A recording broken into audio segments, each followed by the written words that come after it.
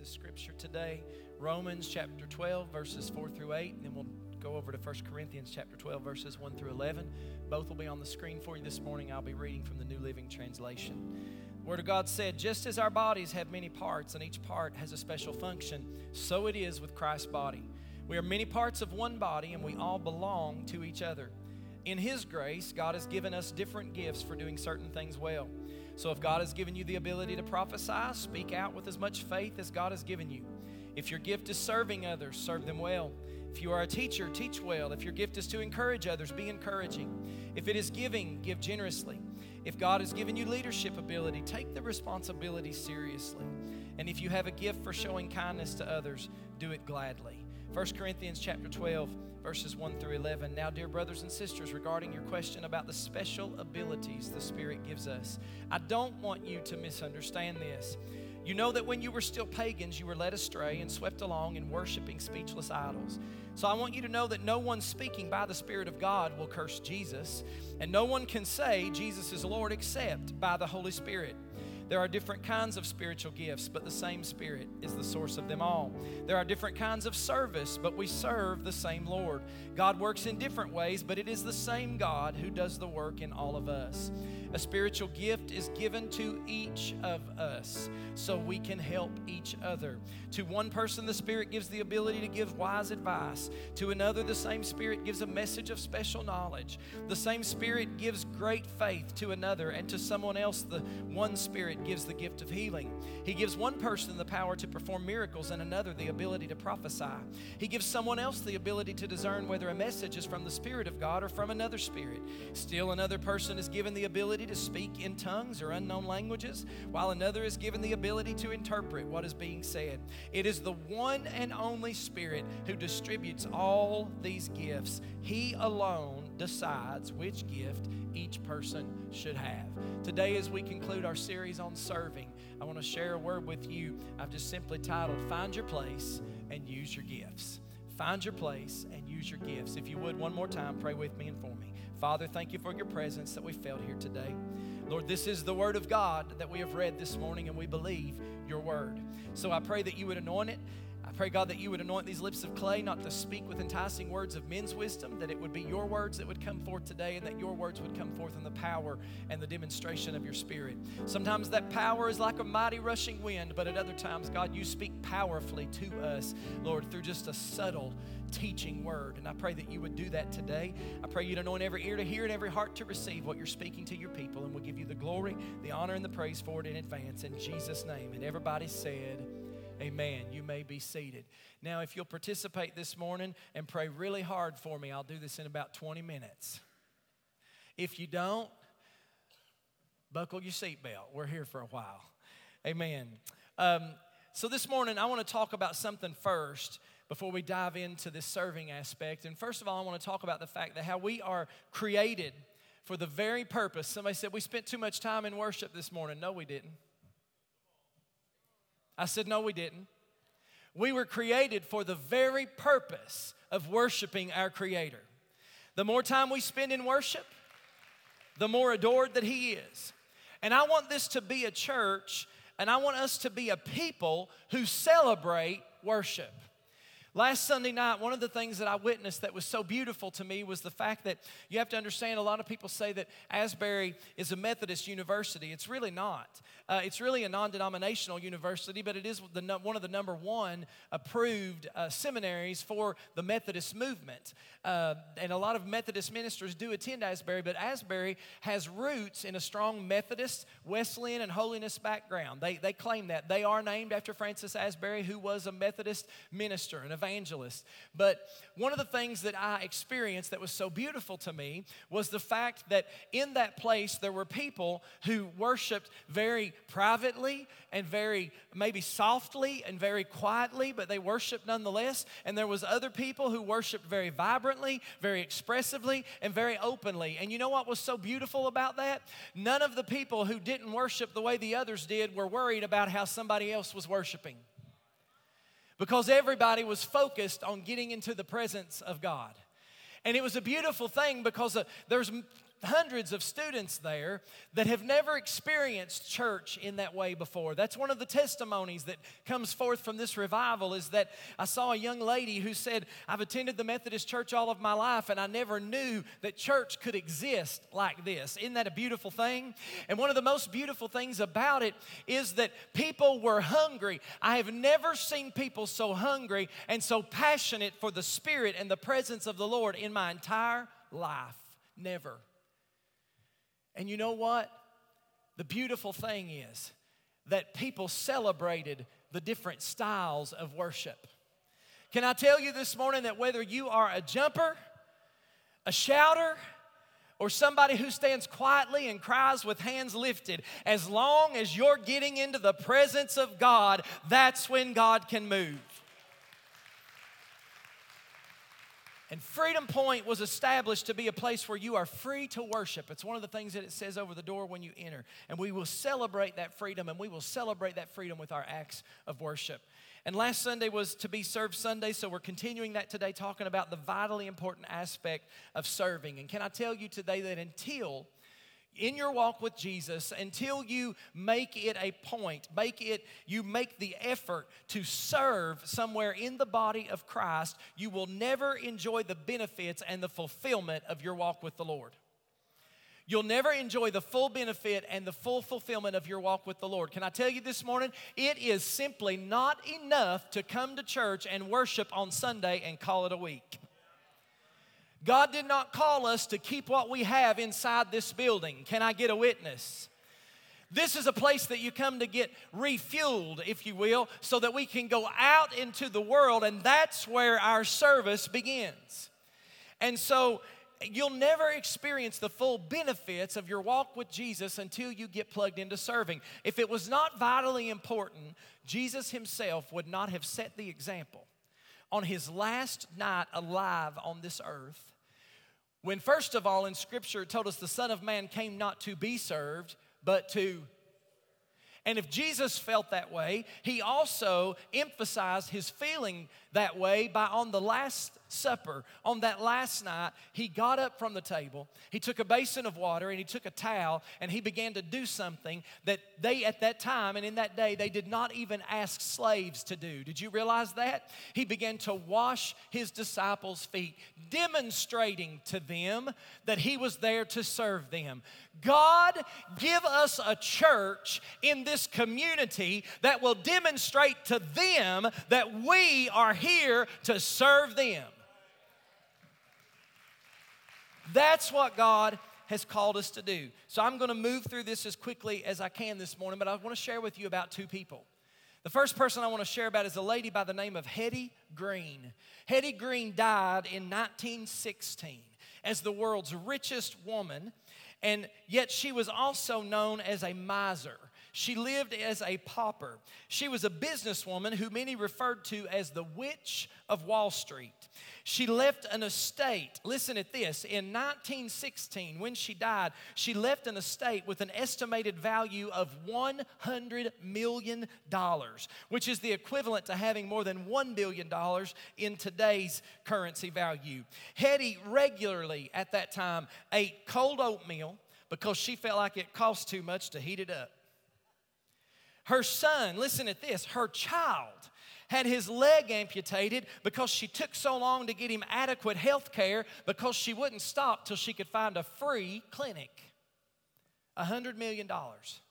Let her child suffer because she couldn't find a free clinic. And Hetty died in the midst of an argument over milk. I thought I'd got into some pretty silly arguments in my day. But she argued over milk, that skim milk was the best because it was the cheapest back then. She was wealthier than just about anybody in the world, but yet she lived like the poorest of the poor. She never enjoyed nor benefited from the riches that were hers. I'll tell you why I told you that in just a minute. A second person that I read about lived on the west coast of America living in poverty until one day he found out, he received the news that he was the only living heir to a British nobleman. Now listen, in today's society, if somebody sends you an email from Africa or somewhere and tells you you're the only recipient of an inheritance, please don't click on the link. Say amen, somebody. It's a scam. But he found out he was the only living heir to a British nobleman. You know what he did? He immediately went to a department store. He spent his last dime on the finest suit that he could find and the ticket, a first-class ticket to London, England. And he returned to London to live in style, took his inheritance. He received what was rightfully his, and he began to enjoy and reap the benefits of that lifestyle. Why did you tell me that, Pastor? Because I told you already, until you recognize and realize the vitally important aspect of serving in your walk with Jesus, you will never fully experience the benefits of all God has to offer in your life. So I ask you this morning, which illustration best describes you in your walk with Jesus? In our scripture today, Paul said, I don't want you to misunderstand this. Those of you that are just King James only people, I always confer to the King James. I always compare with the King James in any illustration I use. But for those of you that think it's King James only, maybe you'll like this better. I don't know. Instead of Paul saying it so nicely as he did in the New King James or in the NLT, I don't want you to misunderstand this. In the King James, he says, I would not have you be ignorant, brethren, concerning this. Paul used that phrase, I would not have you be ignorant, 6 different times in Scripture in his letters. He used it twice in his reference to the Jewish people regarding Jesus, once in his reference to his plans to visit the church at Rome and share the gospel with them, once regarding the sufferings that he and his team had endured while in Asia, once in reference to the end times and the resurrection of the dead, and then here in this passage of Scripture where he says, I don't want you to misunderstand what I have to say about spiritual gifts. Spiritual gifts are special abilities that are distributed by the Holy Spirit to every believer according to God's design and grace. They are spiritual endowments that are used for the ministry and purposes of God so that every single one of us can make our unique contribution to glorify God and do the work of the ministry of the gospel of Jesus Christ. Spiritual gifts allow us to serve one another better because we are no longer drawing on our own abilities and power, but rather we are using God's abilities and power within us to do the work that He's commissioned us to do. And just as your passion, I told you at Asbury, I've never seen, and I haven't ever in the church, and I prayed while I was there, God, let me see that kind of passion for your presence. But just as your passion answers the where question, where you are to serve, your spiritual gifts answer the what question, what you are to do when you serve. And so there are 5 things. I'm not normally an expository preacher, but I'm going to be today. 5 things quickly that I'm going to touch on that Paul tells us in this passage of Scripture. The first thing that Paul explains to us is that a spiritual gift is a manifestation of the Holy Spirit. A spiritual gift is a manifestation of the Holy Spirit. Verse 7, the term spiritual is appropriate because the origin of all spiritual gifts is the Holy Spirit who equips us. It's also appropriate because the purpose of these gifts is spiritual and it's not worldly in nature. Spiritual gifts are meant to do God's work in the kingdom, and they're referred to as gifts because that's exactly what they are. They are gifts that are given to us. It's not something that you choose for yourself. It's not something that you can earn. In fact, the Greek word translated here for gifts in Romans 12:16 is charismata, and that word means special gifts of grace. Is anybody thankful for the grace of Jesus this morning? We all have spiritual gifts to offer if we're saved. And in other words, any ability that we have is 100% the results of God's grace toward us. What is grace? Pastor, grace is unmerited or undeserved favor from God. See, you can learn a skill. You can learn how to play an instrument. And you can acquire a talent. And you can work with that talent. If you are talented to sing, you can work with that talent and improve it and get better and better. But you are given a gift. Is anybody with me? A gift is not something you can earn, and it's not something you can learn. It's something that is given to you, and spiritual gifts are given by the Spirit. So can I tell you something this morning, Pentecostals? For those of you that didn't know you were in a Pentecostal church, hello, good morning, you are. But let me tell you something. Spiritual gifts, the Holy Ghost does not just make you speak in tongues and shout and run the aisles.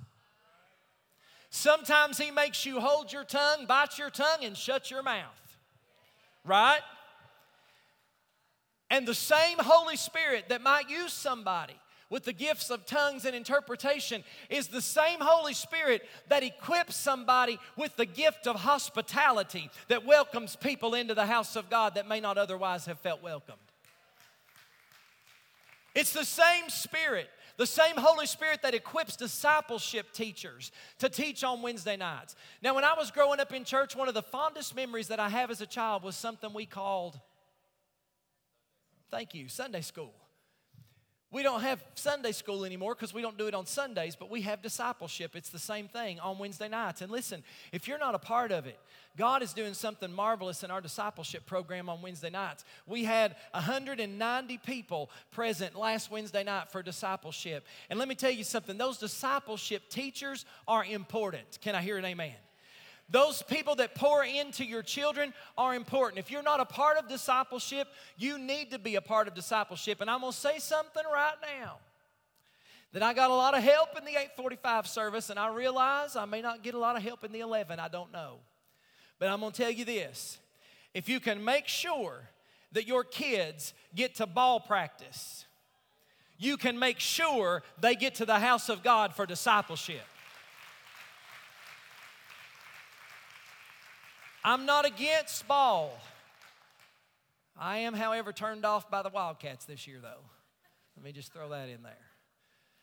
Not at all against sports, at all. I love them. But let me tell you something. I've said it before and I'll say it again. There's coming a day when your children will remember what they were taught in discipleship. But they can't remember it if you don't get them here. They'll remember experiences. Listen, let me throw this out there. Sports is a great way to learn teamwork. Sports is a great way to learn everybody else's value. But let me tell you, nothing is a replacement for teaching your children the Word of God. Abby's involved with the youth on Wednesday nights kind of somewhat as a leader, just leading worship and doing some things. And Shauna Sizemore, who was on the worship team and here for 8:45, she still does the high school discipleship program. And Abby sets in sometimes on their discipleship part after their service on Wednesday nights. They, if you didn't realize, middle schoolers, high schoolers go into small group and they discuss the message and their experience with the Lord and all of those things. And Shauna teaches that portion of the Wednesday night service to the high schoolers. And you know what Abby said? Abby said, Shauna, you're not nearly as hard on them as you were on us when we were teenagers. You know what that tells me? And Caitlin says amen. You know what that tells me? That tells me these girls have memories from what they were taught in discipleship. Trust me when I say it's important.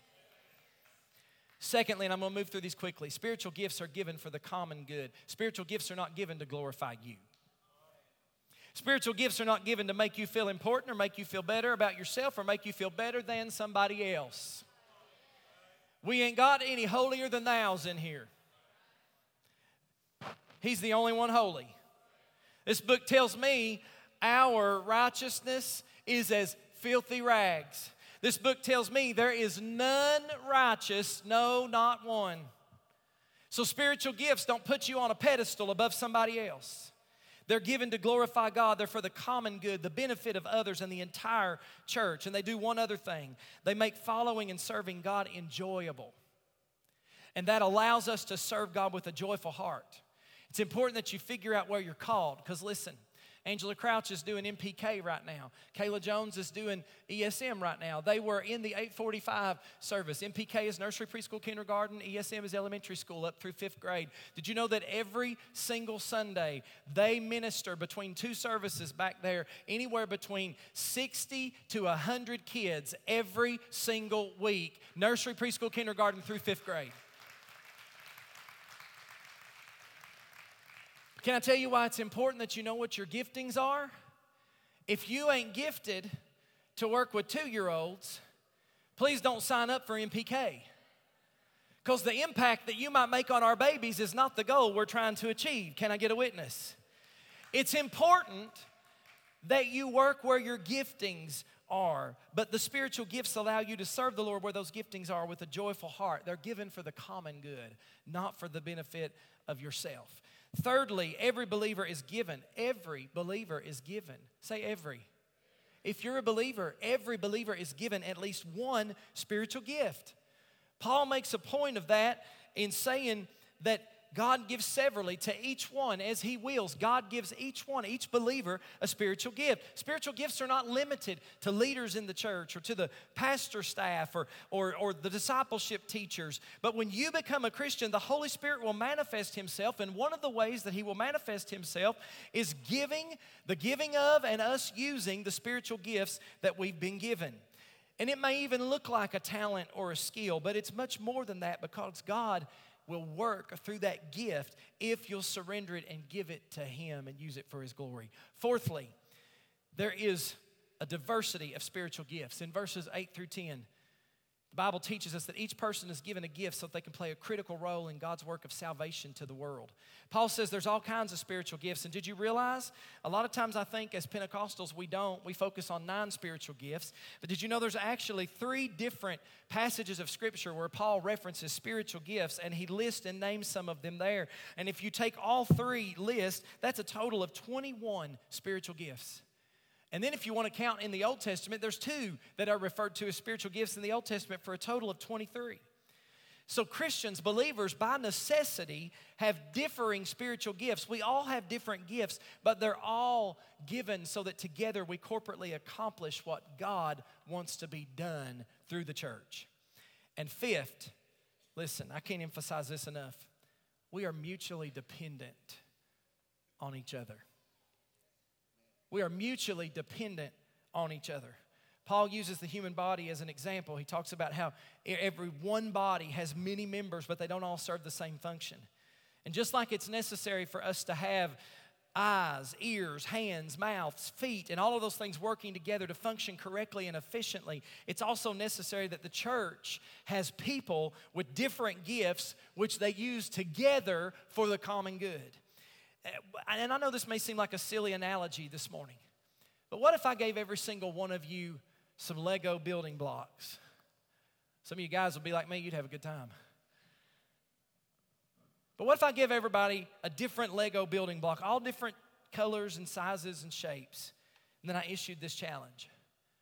Build something with your Lego blocks, but there's one condition. You can't use anybody else's Lego block. Now, what can you build with one Lego block? Nothing. That's the answer. And some of us in this room have received very large, colorful Lego blocks. Listen to me. Which everybody can easily see, everybody notices, but guess what? You still can't build a single thing by yourself. But some of us in this room are given much smaller, less colorful Lego blocks.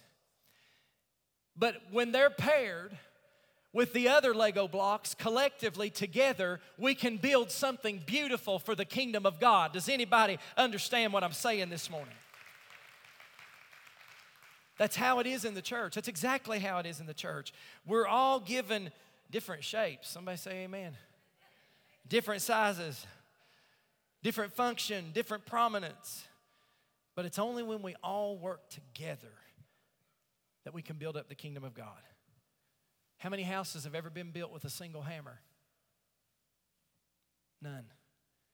How many symphonies have ever played using a single instrument? None.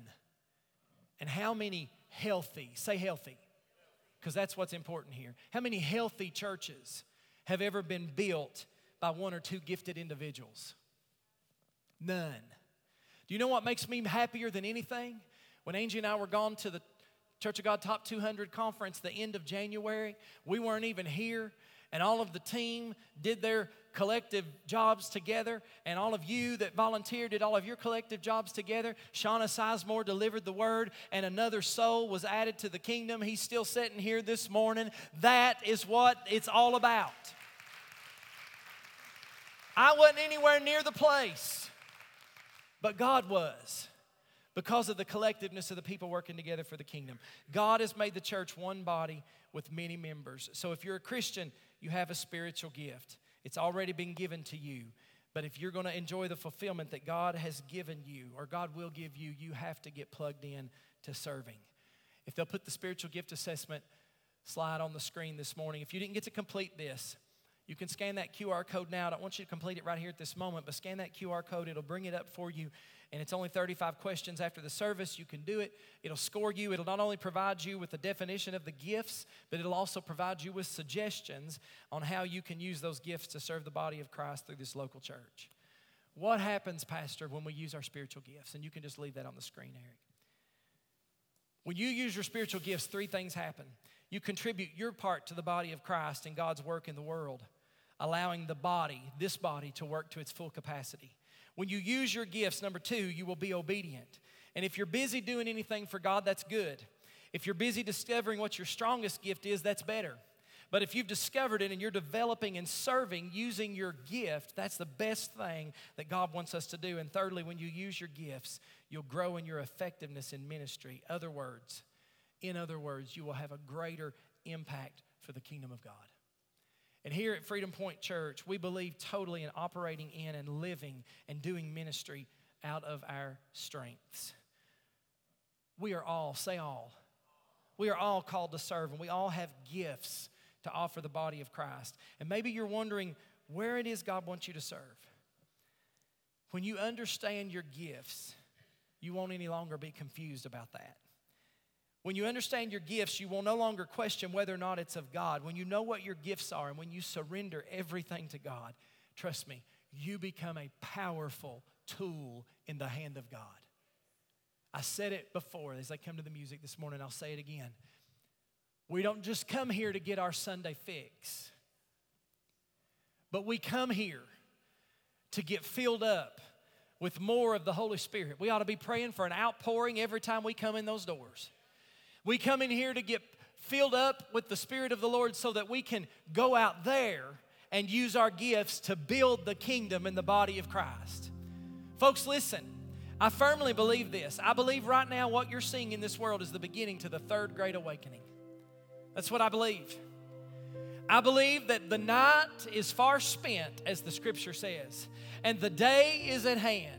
And we must work while it's day, because night is coming when no man can work. There are hundreds of homes around this church, on the streets around this church, that vehicles are in the driveway this morning. People are at home with the remote, changing the TV, but they're not in the house of God. They don't know who Jesus is. They've never accepted Him. And God help us that we won't be a church that comes in here and gets our fix and lets them go to hell. God help us that we'll come in here and get filled up with the power of the Spirit to go out there and tell them about who He is. That's my mission. If you can't tell my heart, I'm sharing it with you this morning. That's my mission, is to take as many people to heaven as we possibly can with us. If you'll stand with me all over the room this morning. The question I want to ask you is, are you willing to take what God has gifted to you and use it to glorify Him and build the kingdom? During my time of study and prayer this week, the Lord reminded me of Jeremiah chapter 2, verse 32. Here's what that scripture says in Jeremiah chapter 2, verse 32. It says, does a young woman forget her jewelry? A bride her wedding garments? I can tell you, my wife don't ever forget her jewelry. Does a young woman forget her jewelry, or a bride her wedding garments or ornaments? Listen though, yet my people, that means we belong to Him, have forgotten me days without number. That's the way it is. When we come in on Sunday morning and worship and act like we've done our due diligence for the week, and then we go out 6 days and do nothing else. We're forgetting Him days without number. But God has gifted all of us, and it's time that we stop forgetting God and we start using our gifts. And can I tell you, you may not feel like your gift is significant, but we need your gift. We need each other. We need the benefit of those spiritual gifts. And I've already read what Paul said about the body. I'm not going to read that passage again. Brother Eric, I know you have it, but I'm not going to read it again. Paul said we're one body but many members. Can I tell you this morning, nobody else can do your serving for you. I said it last week, and week before last, I'm going to say it again. God does not want you to watch Him use somebody else. God wants to use you for His glory. So even if you haven't accepted Him as your Savior yet, all He's waiting on is you to accept Him. And listen, if that's you this morning, all you have to do is accept Him and repent. What's that mean? Turn from your sin. Lay it down at this altar. Get up and turn from it and don't pick it back up. Turn from your sin, repent, give your heart and life to Him. You know what He wants to do? He wants to set you free. That's what God wants to do this morning. He wants to set you free. And if you've never accepted Him as your Savior this morning, I believe there's a room full of people here right now that will testify with me. Jesus Christ will be the best decision you'll ever make in your life. He's the best thing that's ever happened to me. I'm going to close with this morning. Galatians chapter 5 and verse 13. For you've been called to live in freedom. My brothers and sisters, this is the verse this church was founded on. You've been called to live in freedom. But don't use your freedom to satisfy your sinful nature. Instead, use that freedom that God has given you to serve one another in love. Our service in the kingdom of God is just one of the ways that we show our gratitude for the freedom that we enjoy. We serve because we know He sets free. So I want to ask you this morning a simple question. We're going to open this altar, have a time of prayer. I want as many people that will to come and pray with us this morning. The questions I want to ask you is this. Will you, this is personal, will you make yourself available to be used for His service? Will you ask God to help you identify the gifts that He's given you and to find your place and to use those gifts for His glory? Why? So that we can reach the lost around us. That's the goal, folks. Are you willing